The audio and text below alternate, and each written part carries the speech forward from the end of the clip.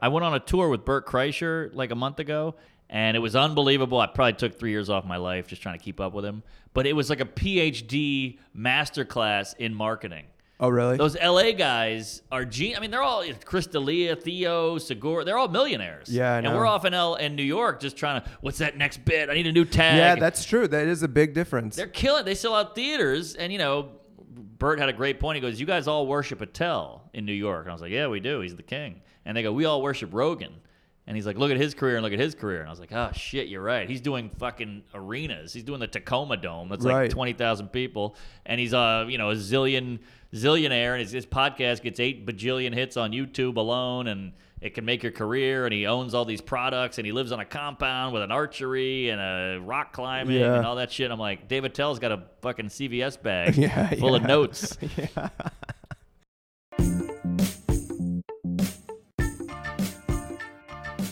Welcome to the Underground Comedy Podcast with Sean Joyce. For more information about our live shows, check out undergroundcomedydc.com. Hey, what's up? Thanks for checking us out. This weekend we got Lisa Traeger headlining Big Hunt. Lisa is a regular at the Comedy Cellar and just had a special come out on Netflix. You can get tickets and info on the website. Our guest today is Mark Normand. About 5 years ago, Mark was one of Underground Comedy's first headliners. Since then, he's been most places that have stand-up. HBO, Comedy Central, Conan, Fallon, and Colbert, in addition to others. It was great to get a chance to sit and talk comedy with him. We discussed navigating increasingly sensitive crowds, the overstimulation of being a comic, and the difference between how comics in New York and Los Angeles approach their careers. Trying to make silly, ironic prejudice funny again. Yeah. Because, there's so much real prejudice.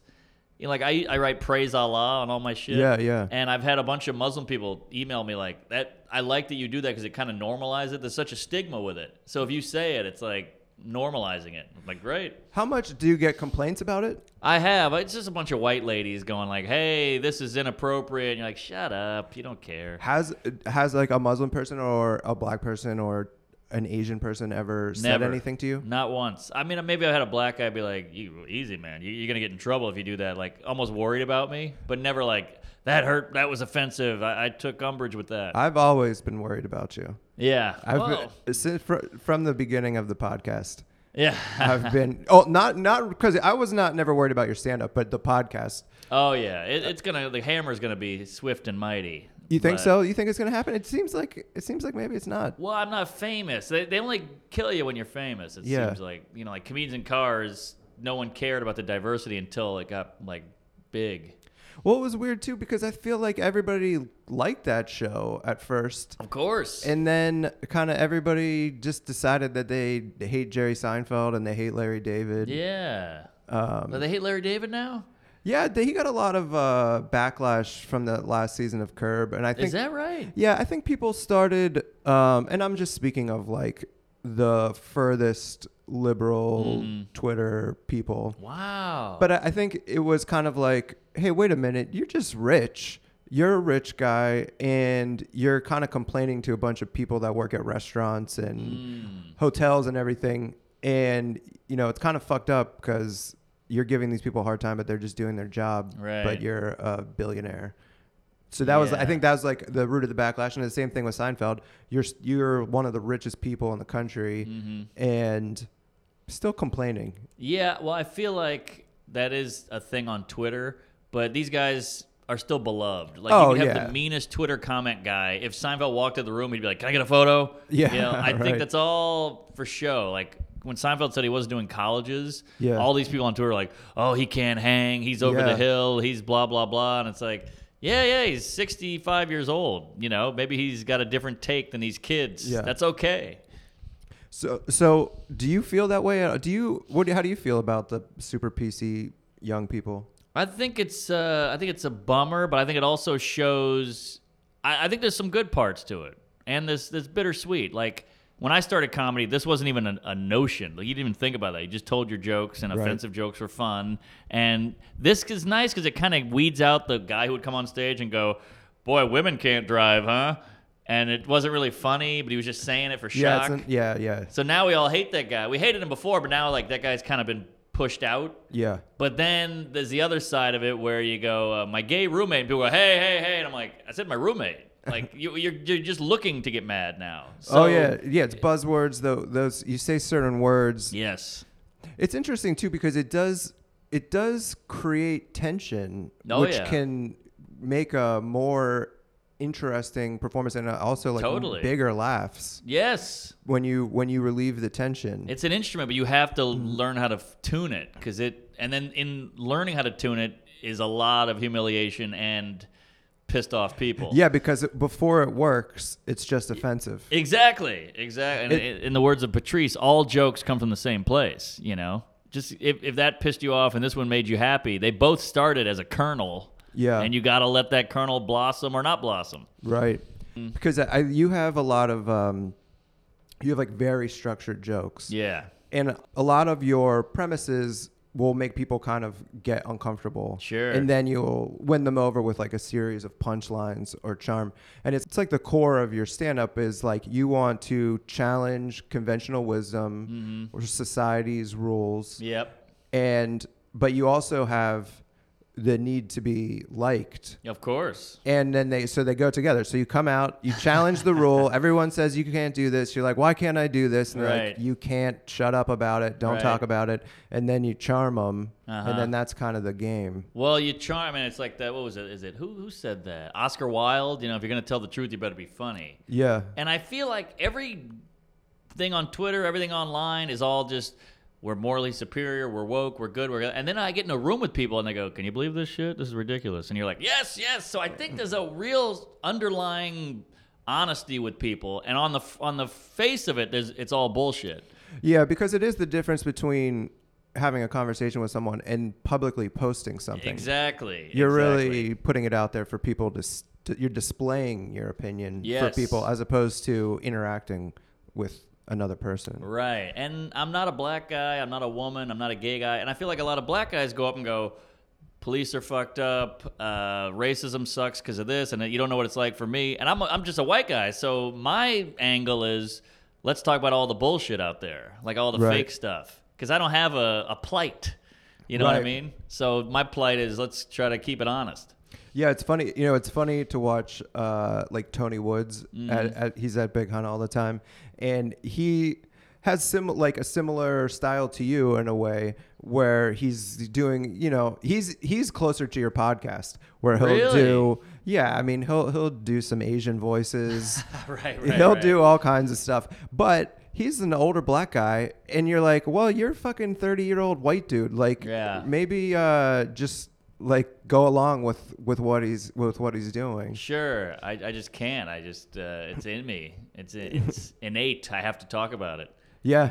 Where do you think that comes from? What do you think the root of that is? That's a good question. I mean, I think maybe I got a dusting of autism where I just see things literally, and you do interpret things literally. Yeah, it's all literal. You know, people go big is beautiful, and I go, okay, if you say so. But then I go, why are you going to the gym? Right. You know, and then they go, fuck you, and I'm like, well, you lied to me. Yeah. You know, and they're like, I'm not lying. I'm just, come on. They always give me the come on, asshole. And I'm like, okay, so come on, asshole means just go with it, you piece of shit. You know, and I'm like, well, you said a false thing. So, But so you started doing a newer joke, I think, about rich people, right? Yeah. And so it's interesting because it's like, do you really think that people are giving rich people too hard of a time?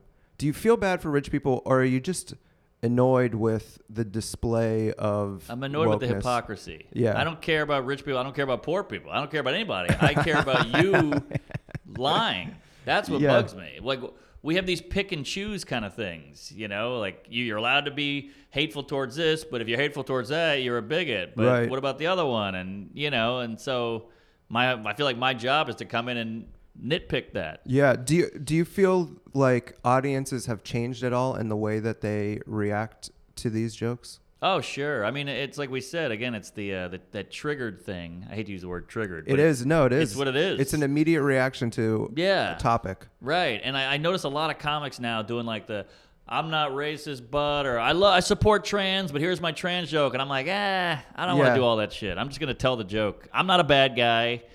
I'm a good guy. I'm on your side. I just am trying to keep it honest. Yeah. You know, I had that joke in my old special about people go, Caitlyn Jenner is a beautiful woman. And I'd say, well, you kind of look like her. And they'd go, fuck you. Yeah. And you know, that joke sums up my whole personality, my whole act. Yeah. Because I just want to get to the root of it. Let's keep it real here. Yeah. It's very true. And real is funny.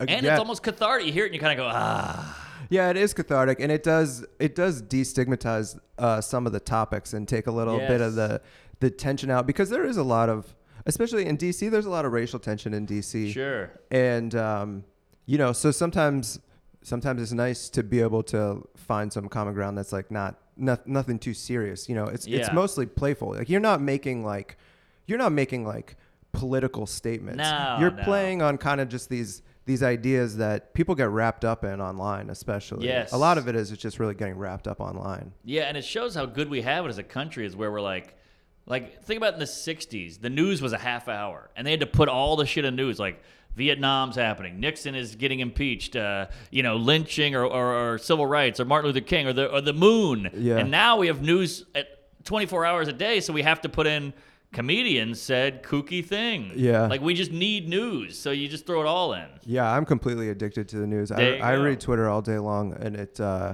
it's just like there's bad. always something going on. It's very bad. It's just pumping in negative. Yeah. Although I will say, like, I do think that there is some value to some of these arguments that are being made. I agree. And as I read it, even though it's hard to read after a while and it gets very tedious, you know, it's like when I read a lot of it, I'm like, you know what?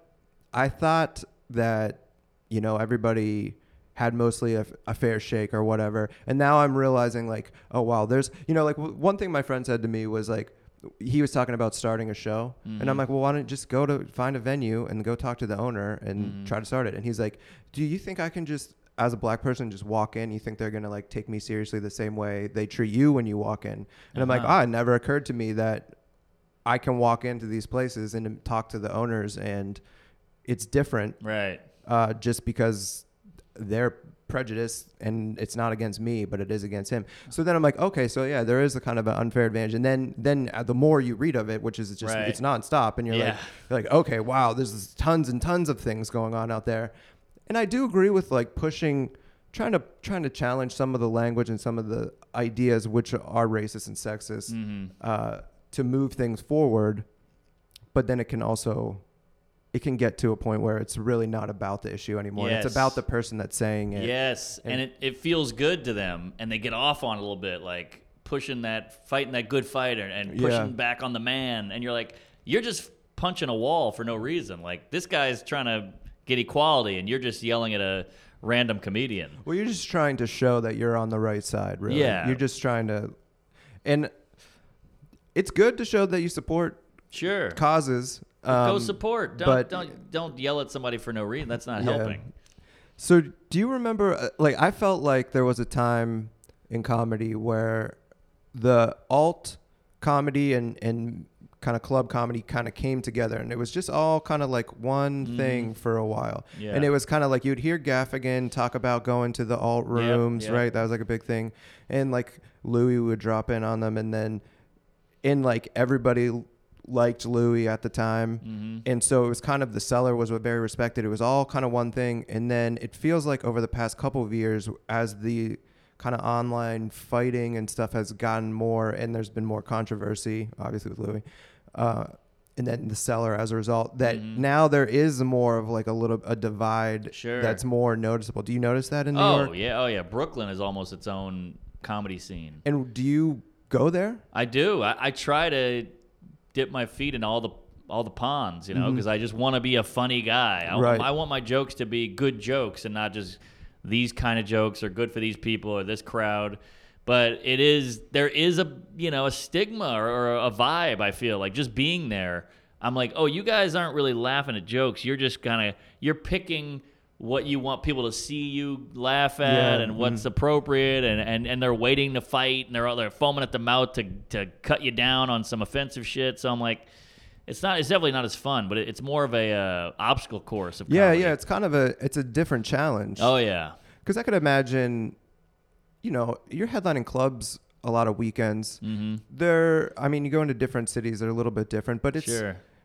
that's kind of like a repetitive thing. Yeah. As opposed to when you get into those like real alt rooms, then you're just dealing with a completely different kind of audience. It's Oh, a whole yeah. new audience.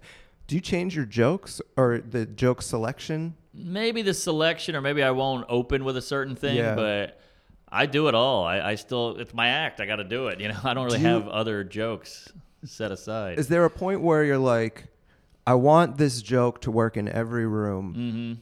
Mm-hmm. Or do you get to a point where you say, I want it to work in 90% of rooms, but there's a 10% that they're just so far in a direction that it's kind of hopeless. Totally. And that goes both ways. You know, you got the crazy Brooklyn fat chick with blue hair and shaved on the side who just, I don't want you to laugh. You're just out for blood here. And then I got the crazy Trump MAGA hat guy where I'm like, I don't know if I want you to laugh either because you're looking for a whole nother agenda. Oh, yeah. Do you run into that? Do you run into like racist people that like are taking your jokes the wrong way? Yeah, I've had that before. Does that ever make you change anything? It makes you cringe a little bit, like, whoa, easy, buddy. You know, Bill Burr has that thing. He's like, all right, this ain't a rally here. Take it easy. Yeah. And I feel the same way.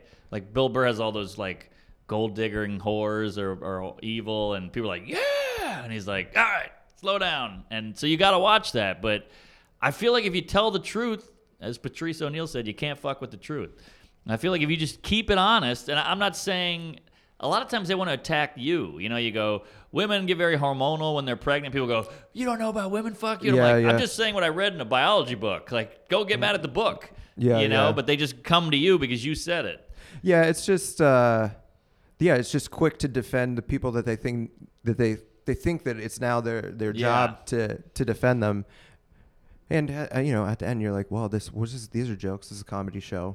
You gotta give it some time. Yeah. There are people who are offensive comedians, and I don't blame people for not liking it or walking out. They're allowed to be offended. Everybody's allowed to feel the way they feel, but just stop yelling at me over some bullshit. I did a couple jokes the other day, and some guy goes, "A lot of Jewish jokes, huh?" And I said, "Well, they were black jokes, but if I say black, you guys shut down. So I had to make it Jewish because that."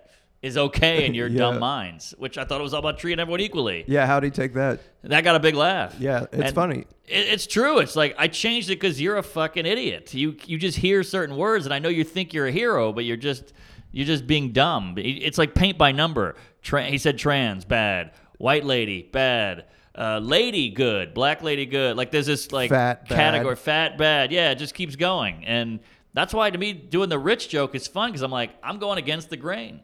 Yeah, you definitely are going against the grain. But if I can get those to work, it's the best feeling, and that's the ones people really latch onto it. That's interesting because I never thought about the slightly autistic part of it.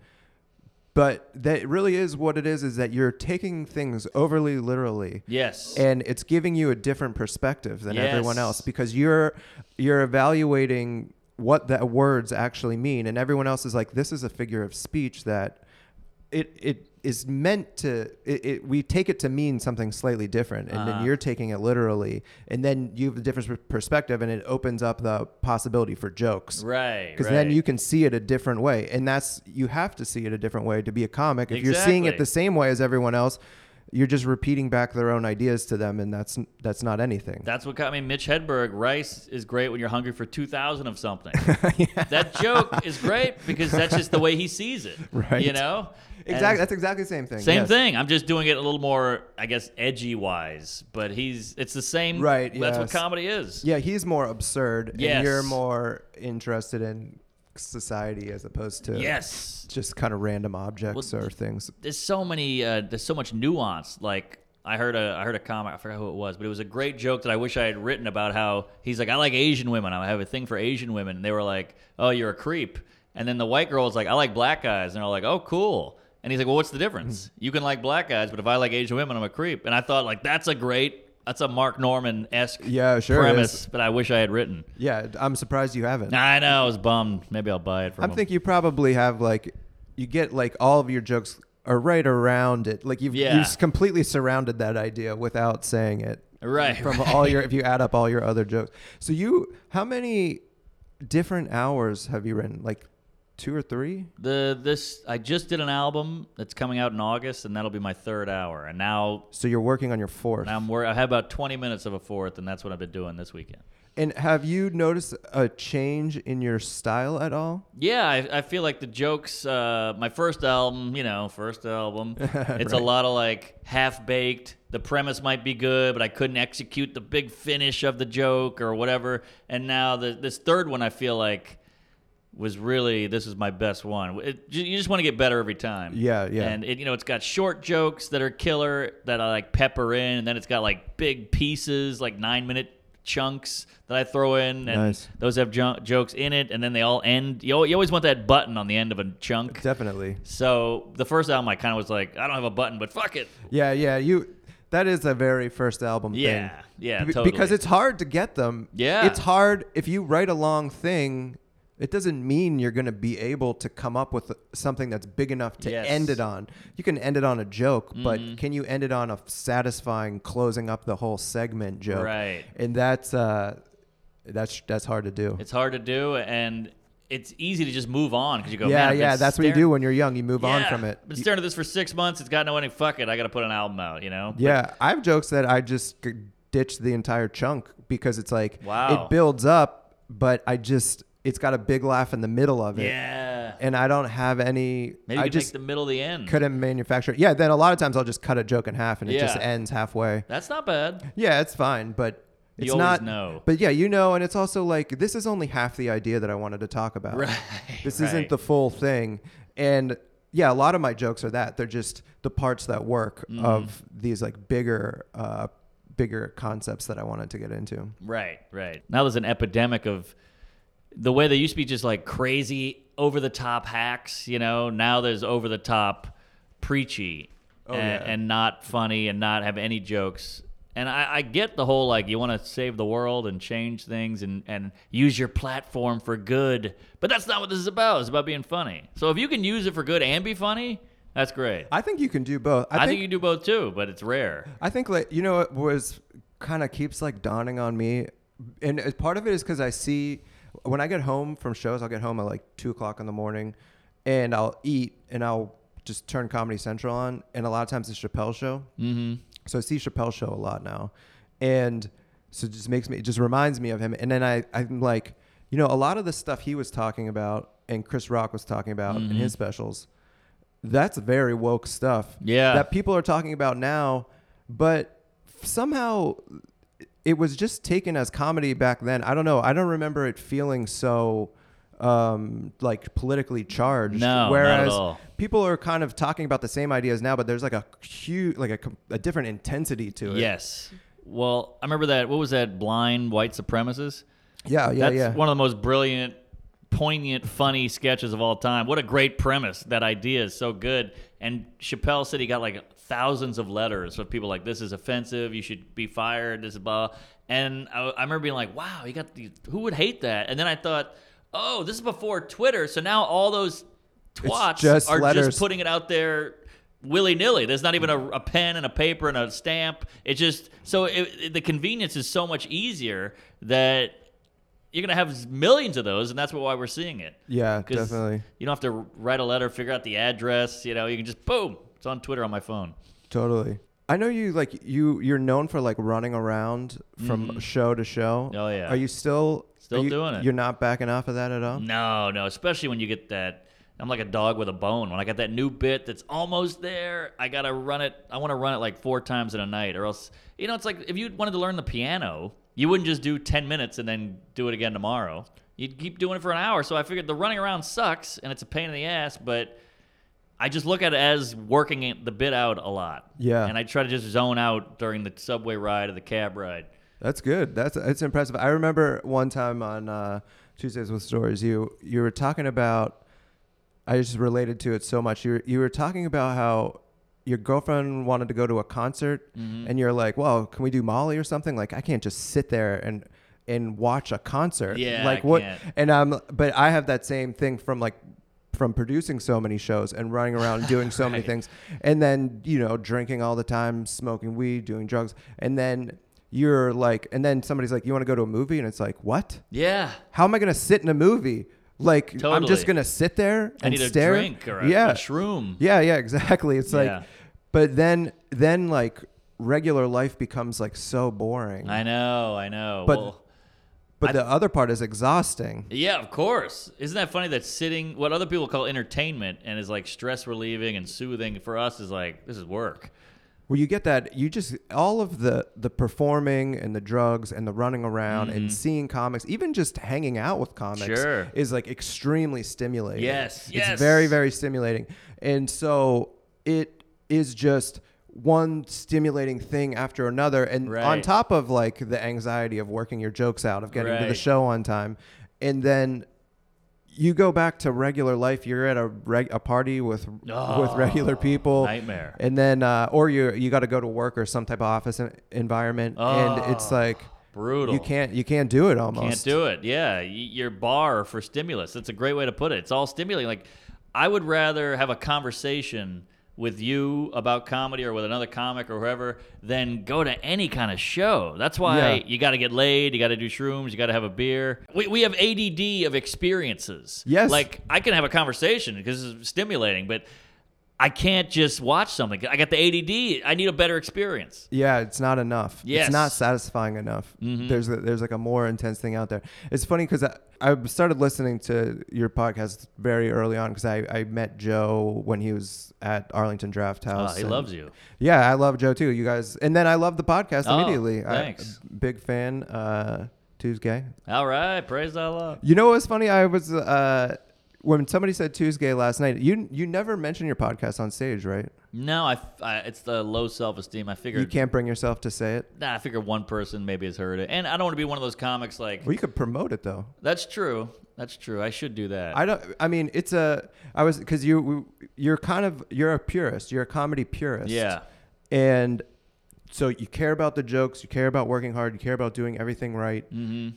You're not selling merch at shows. You're not promoting your your podcast at shows. Yep. Like you're doing everything in a very pure way. But when the person yelled that out last night, I was like, oh, you could just tell people what he's referring to and it would promote your podcast. And then I was like, well, you could actually say it at every single show. Yeah. And you guys are together out in front of so many people. I know. That it might be in your best interest if you can stomach it. You're probably right. But also, when he said that, I remember thinking, oh, I need something funny here. And I couldn't think of anything funny. And I just moved on. Yeah. But I need a funny thing. That's how weak I am. You could, I see a lot of headliners will just get, when they get close to the end, maybe before their last joke, they'll say like, thanks so much for coming out. I got a podcast. It's called this if you want to check it out. That's not bad. Nothing wrong with that. It's funny. It's me and this other guy. And then you just go into your last bit, close and end. Or you can close and then say, thanks so much. Check out the podcast, whatever. Even if you get 1% of or 2% of every audience, I'm on the road every weekend. Well, once your podcast is getting to the point where there's some money coming in from it and it's like an actual part of your career, it might be worth. Sure. I mean, I understand. Like, I feel that way too. I don't feel kind of gross about like promoting things and like not just having a great set and getting out of there, but it's probably for the best to just build it up. Because that's really like... I should make a bit out of it. That would be a good compromise to do it and not hate myself. Yeah, that's right. Because I'm sure there's a lot of people there who've never seen you before and don't know much about you. Yeah. That may have really enjoyed the show and then would be interested to check out the podcast. You're probably right. I think that's my advice.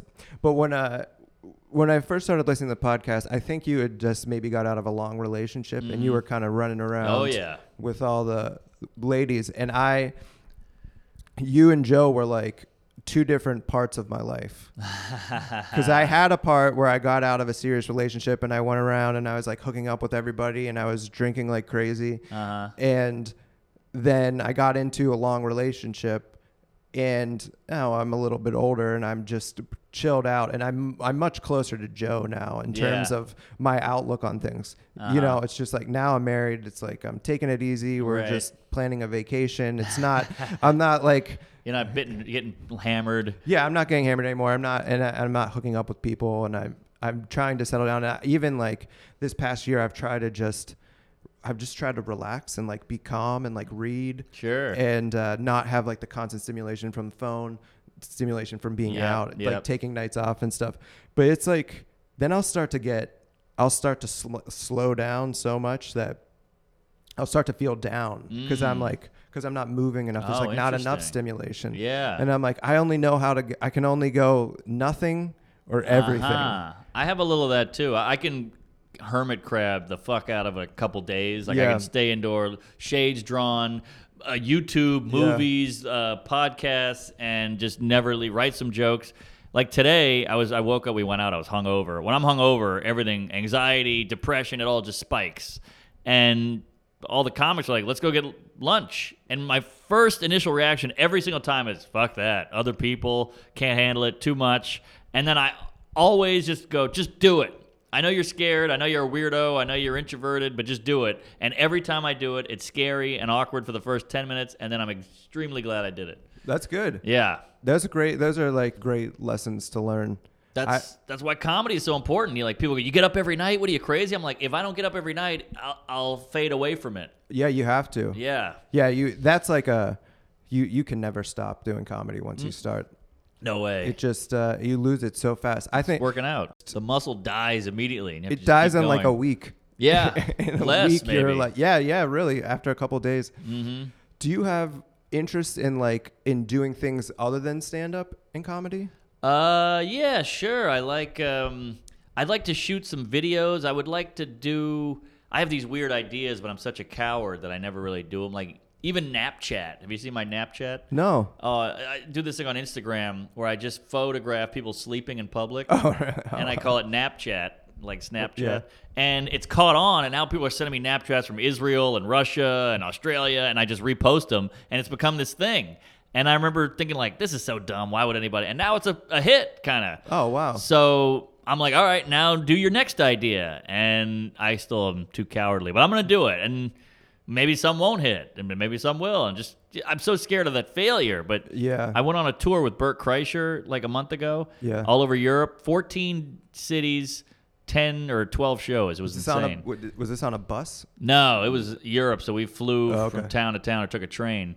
And it was unbelievable. I probably took 3 years off my life just trying to keep up with him. But it was like a PhD masterclass in marketing. Oh, really? Those LA guys are I mean, they're all Chris D'Elia, Theo, Segura. They're all millionaires. Yeah, I And know. we're off in New York just trying to, what's that next bit? I need a new tag. Yeah, that's true. That is a big difference. They're killing. They sell out theaters, and Bert had a great point. He goes, "You guys all worship Attell in New York," and I was like, "Yeah, we do. He's the king." And they go, "We all worship Rogan," and he's like, "Look at his career and look at his career," and I was like, "Oh shit, you're right. He's doing fucking arenas. He's doing the Tacoma Dome. That's like Right. 20,000 people, and he's a zillionaire, and his podcast gets 8 bajillion hits on YouTube alone, and it can make your career, and he owns all these products, and he lives on a compound with an archery and a rock climbing Yeah. and all that shit." I'm like, David Tell's got a fucking CVS bag Yeah, full of yeah. notes.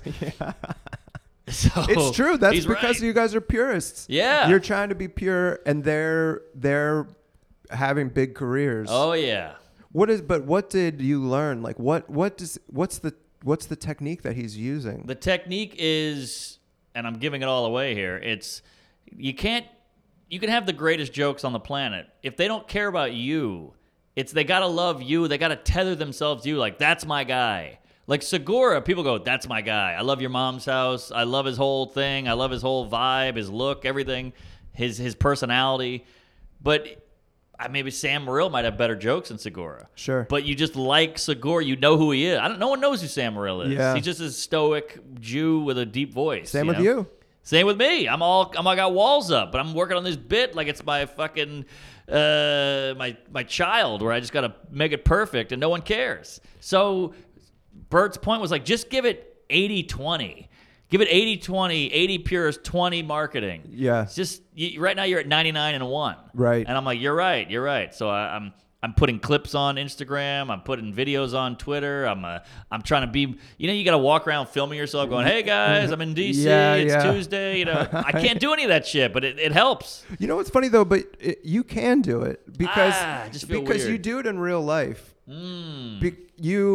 You're more, even though you're introverted and can be awkward. Yeah. You power through it with your you're charmed because you want to overcome it and you want people to like you. So then you slap on the back, you joke around, you have your little riffs that you do, and you do it in real life. And you just have to record it. I just have to record it. You're already doing it. You're just not putting it out there. I'm just such a cunt. I feel like I put out one and some guys go, "Who's this douche?" I know, yeah. Delete it.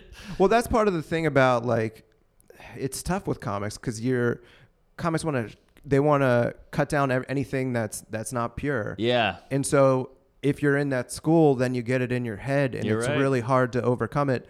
But at the end of the day, you gotta, at a certain point, you just have to go for it. And you can see that you guys still do it. You've promoted your podcast. You started a thing. You guys put up clips. You created a Patreon. Like you've done it. Like even though it was maybe reluctantly or slower than some people that are marketing minded. Yeah. You've gone there, and it's just about taking the next steps, I think. I know. And the clock's ticking. We're not getting any younger, and we got to make this happen. Do you feel pressure? Oh, yeah. Oh, completely. I mean, comics are always looking at levels. What level am I at? Does that equal my age? I need more money. Should I have a bigger apartment? Should I be married now? Should I have a Netflix special or multiple specials? So how do you feel about where you are? I'm okay because I think I'm kind of respected as a comic. That sounds douchey to say, but I think people go, "Oh, he's a funny guy." No, you're respected. Yeah. To me, that's all that matters. Like, I can't get a Netflix special. I've tried. I get tweets all the time. Why don't you have a Netflix special? I go, I don't know. They don't want me. But just the fact that other comics go, "Oh, we got Norman on the show. That's good." Like, I just want to be, a solid act and known as a good comic. Yeah. I don't need fame. I don't need that much money. I just.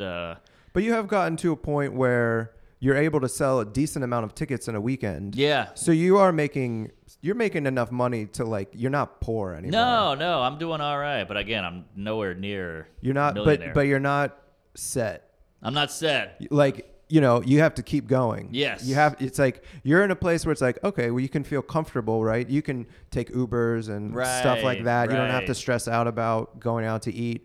But you got to keep going. Got to keep going. If you're going to have a full life. You can't let off the gas at all. Like, Bert told me what he made in January. Yeah. And I was like, God damn.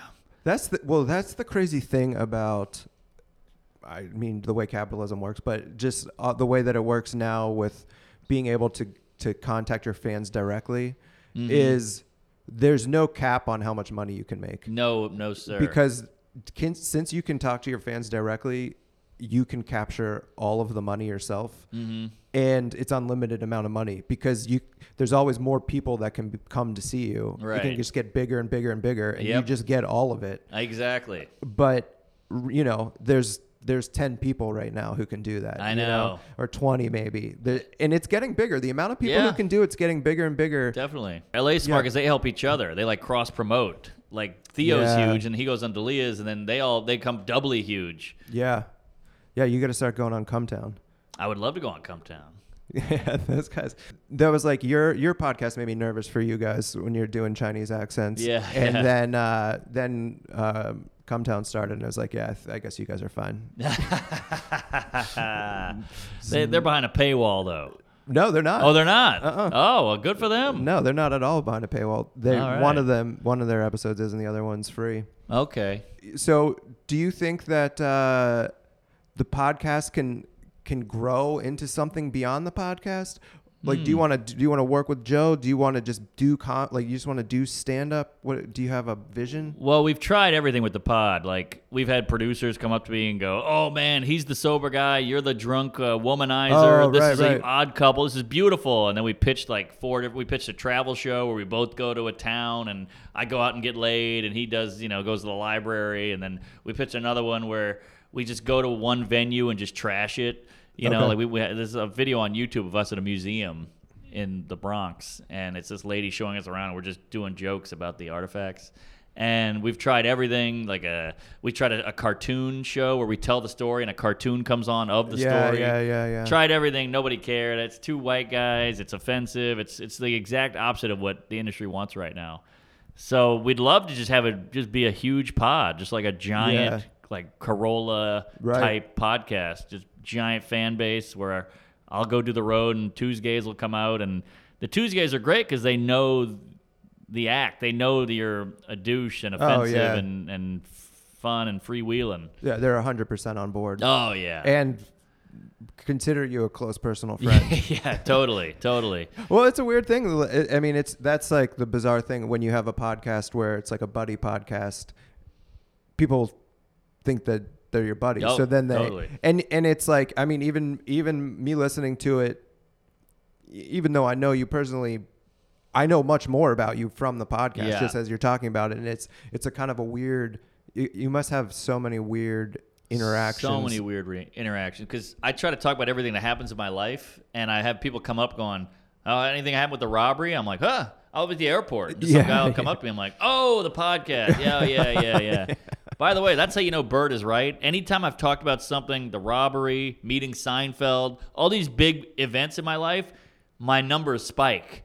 Because people are like, oh, they're in it. They're involved. We're in his life a little bit. That's what they want. They want to be in your life. Do you want to try to incorporate that into your stand-up ever? Yeah, I'm not good at it. People always go, you got robbed. You'll get 10 minutes out of that. And I'm like, oh, maybe I will. And I'll sit down and I'm like, I don't care. This isn't interesting to me. I only write about what I find interesting. Yeah, I have a tough time with like trying to write about political stuff because I'm like, I have strong opinions and they're right. And that's it. I don't know what's funny. That's funny right there. I don't know what's funny about it. It's just this is what's right. And then I'll do crowd work where I'll be fucking with people and then I'll aggressively tell them my opinions in a Tim Dillon style, but with correct opinions. Interesting. But see, other people think they're right. Yeah, they're wrong though. Aha. They don't know anything. That's a funny angle. Yeah, it's fun. It's fun to have that. It's really funny because I started doing crowd work when I started producing a million shows and didn't have time, and I still had to host my own shows, and then I got a completely different persona from my persona when I'm telling jokes, because I'm self-deprecating in a lot of my jokes, but I'm aggressive and confident in my crowd work, so they don't go together at all. Match. And then I just never had time to go back and write better jokes to make it match up. Oh, let me ask you this, because I don't know anything about politics. I don't care to know the Mueller report. I don't even know what that is. Okay. None of that makes Scaramucci, all that shit. I'm out. Okay. I don't know Pence. I got nothing. But have you ever had a thing like, do you take in a discussion when you have a point and you go, I'm right, and somebody goes, well, what about this? Will you actually go, I never thought about that? Oh, absolutely. Okay, good. Because what happens is... No one does that. I used to have this argument with this guy I worked with at a restaurant. He was Southern. And, you know, this was in Maryland, and I'm from Pittsburgh, and I would just shit on the South. I would just make fun of Southern people. I'm like, they're stupid, you know, whatever. Sure. And then, you know, he would be like, no, the South is great. And it's like, you're racist. It's terrible. You believe in slavery. And he's like, you know, the Civil War was fucked up. You know, the North shouldn't have done that. And it's like, you're defending the South. And this, like, how can you win this argument? And it did make me learn a lot about the Civil War, having those arguments, because then I had to go look up a bunch of stuff. And then I just a broad brush. I understood it a lot better. Yeah. And I'm like, okay, I see. It wasn't like Lincoln wasn't just like, I'm trying to end slavery and I'm going to start the war.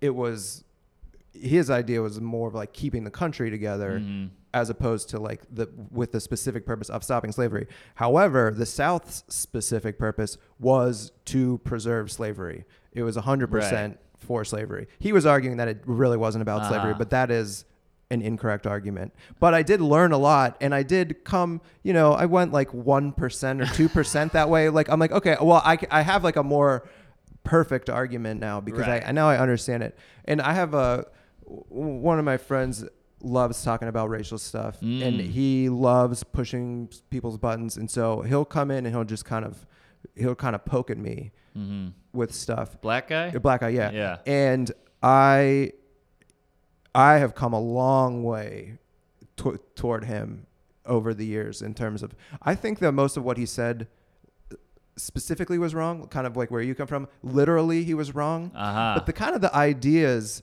that he was kind of pushing at me, kind of about white, like even just general white supremacy that's like baked into society. Sure.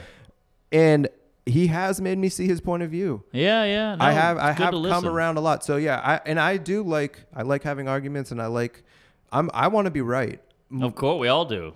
But it's more important for me to be right right now than it is to be right about something I said in the past. So if I said something in the past, I'm not going to contort everything to make that comment right. I want to be right now. Mm-hmm. So that feels like a flaw. Oh, it's not a good way to live. Okay. Yeah, no, like when I was thinking about like what is your stand up and like what's it come from, and you know a big part of it is you want to be liked. You're trying to win the crowd over. You're trying to be charming, and I think mine is I want to be right. Interesting. You want to be liked. I want to be right. I don't care if you like me, but you're gonna know that I'm right. Yeah. And it is bad. That's not a good way to live. Uh-huh. And it is. What do you think that comes from? Were you not listened to as a kid? So that's why I was interested in the idea of you're challenging these ideas, because what happened, my parents got divorced. My mom had a tough time with it and couldn't really do what she was supposed to. Like she couldn't take care of us well because she was all emotionally fucked up from it. And I was like 6, so I had to take care of myself basically. Uh-huh. I didn't really have to take care of my sister, but I just took care. I had to wash my own clothes, you know, get myself come from school, get myself to sports, whatever. And it made me realize that people who are in charge don't have legitimate authority necessarily. They may not, their authority may be completely illegitimate, in which case there's no need to listen to them, because there was no need for me to listen to my mom because what she was talking about made no sense. And then when I went to school, if a teacher was not smart, I didn't listen to them, and I had no interest in anything. And they're like, "You're 8, you can't decide what you do." And I'm like, I can tell you're an idiot. Right. I know this is pointless. Mm-hmm. And all through my whole life, I had that. And so I come in assuming that people are wrong. Yeah, it's almost like that the mom kind of bailing out lit a fire under you that's still there. Well, what happens is like, so then I would go to my dad's house. Then my dad would be a regular parent. And then he'd be like, "Hey, you got to clean your room up." And I'm like, I clean my fucking room up whenever I want to clean my room up. Oh boy. So then that was just constant conflict. So I was in conflict nonstop for my whole life over this stuff. And I was immature and doing dumb things, but also I was partially right about these. You know, you do so much stuff in school that's pointless. So much of it is a waste of time. Sure. And babysitting. Yeah, most of it. And it's just like you're just wasting all of our days. Like this is just I know, all for no reason. When you're a kid, you got a zillion days to burn. You don't even think about it. Yeah, and it's time goes so much slower then. Yes. So then you're really like trapped in it. Now days are flying by, and I'm just trying to catch them. Oh yeah, it's like I'm like, oh well, this is almost over. This is just like cruise control. Yeah. I went through all the exciting times now. Yeah, I know. I'm such a productive guy now. Like I'm obsessed with being productive. That's the one thing I enjoy and feel so good at the end of the day. If I just list the things I did that day and I feel great. Oh, that's good, dude. Went to the gym, did my laundry, I wrote, I got a new bit, I did 4 shows, I did a podcast, you know, I did this, I did that, and I just sit back and go, Are you feeling any like built up exhaustion from this? Do you get breaks? Are you getting time off to recover? I get breaks. I'll go meet my girl. I'll go to Italy, or we'll go do a little day trip to ski or something. And the whole time I'm just thinking about I'm slacking. I'm not working. Yeah. So I wouldn't say I'm exhausted, but I would say I look at it more as I'm going towards something, and I can't get off the track. Yeah, definitely. Do you envision a future where you are not drinking much and you're having kids and maybe yeah, I'd like to have some stability financially. Yeah, that's the thing. Bigger apartment. Obviously, I want a car. You just got to do like a couple of Broadway shows, then you can get married. Yeah, exactly. I need that Hot Pockets or something. I need something that just pop for me. I need to, like that Cleveland thing. Did you see that? The interview, the morning thing? No. This has been the biggest thing in my career. I've done a couple specials, albums, a million Conans, whatever. Nobody cared. On the road, you have to do morning press. Not here, thank God. But I did morning press in Cleveland. I'm hungover. It's 6 a.m, and it's me and this lady, and I'm just like willy-nilly, who gives a fuck? And it just took off. You go home and watch it. It's like 3 minutes of me just being like, I'm hungover, I'm gay, blow me. She's like, how old are you? I'm like, black don't crack. I'm just being an idiot. It just clicked. It just took off, and she was cool. She ran with it. She was a pro. And I sold out all of Cleveland that weekend because of that video. And then it went on YouTube and it kind of went viral and like other podcasts picked it up. And then some guy made like a montage about it. And just I had people last night, like I saw you on the Cleveland thing. That's why I came out. Wow. So you never know. Last night? Last night, yeah. How long ago was it? This is probably in February. Wow, that's something. pretty cool. Maybe March, but it takes a while to like get cooking. It does, and that, I mean, it is like another thing where it's just like, well, if you put a lot of stuff out there, you don't know which ones are going to catch on That's because true. a lot of it is just by chance. You know? Someone sees it and reposts it in a place where it catches on. Yeah. And it, but I think you can, because you already have a built-in persona. You have a built-in persona and structure of words that you use. Yeah. That you just automatically riff off of. So like when you're doing those, like I've seen comics where they hold the cell phone up and they say, "Hey, I'm in Cleveland tonight." Right. And it's boring. They're saying the information, but you're naturally gonna call people Jews and sure. Well, again, it's all just like no one cares. I got to make this funny. That's why when the guy yelled out "Two's gay," I didn't say anything because I was like, it won't be funny. Who cares? Yeah. Which is again, it's just a self-worth thing. That's why I have so many laughs per minute because I'm like they're gonna get bored if they go 10 seconds without laughing. I feel that way too, and I have a tough time booking sometimes because there are people that are okay with having a lot of silence in their set. But it makes me uncomfortable. Same, because they could be great at it. But it's me. Yeah, I know what you're doing, and I'm not saying it's bad. I just don't want to present it because it makes me uncomfortable the entire time you're doing it. Yeah. Everything that you're like, the whole set, I'm just like, I don't know if there's going to be a payoff at the end of this, and then it does come. Yep.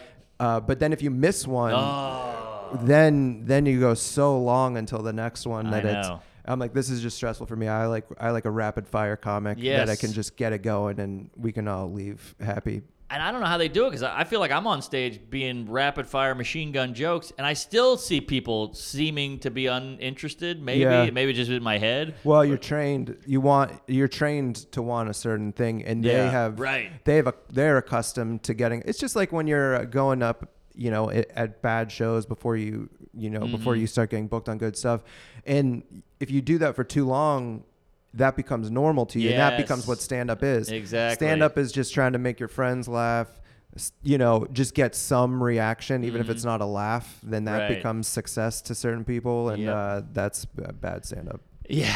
Oh, yeah. You don't want to be that guy. Are you involved with Laughable? Yeah. What is they approached like a 7 of us, me, Ari, List, Bobby Kelly, Kreischer, Fitzsimmons, just kind of saying like, hey, do you want to get stake in this and promote it with me, and I'll give you like some stock. And we're like, sure. And I don't know if it's made any money. I put this podcast on Laughable. Oh. I guess it's like the third most popular way to listen to it. Oh, great. After iTunes and Spotify, which is pretty good. Pretty good. Yeah. I think it's a cool app. It's a great idea. You can the idea behind it is you can search a comedian that you like, and then you can see all the podcasts they were on. So if you want to hear certain people specifically, then you can hear them on all different podcast. Yeah. It's a great idea. Cool. And I use it all the time. Like I'll just be like, oh, what's a Bill Burr thing that I haven't heard yet? Yeah, definitely. I think we've done a good job. So we're going to check out Tuesdays with Stories with Mark Norman and Joe List. Please do. And then you can see Mark when he's in your town. Yes, Queef Anal Jizz. Check my website, marknormancomedy.com. I'm on a date pretty much every weekend till Christmas. So I'm going to Portland, Sacramento, Denver, Indianapolis, you name it. You're a machine. I'm not the machine, but I am a machine. Thanks, man. Thank you. Mazel.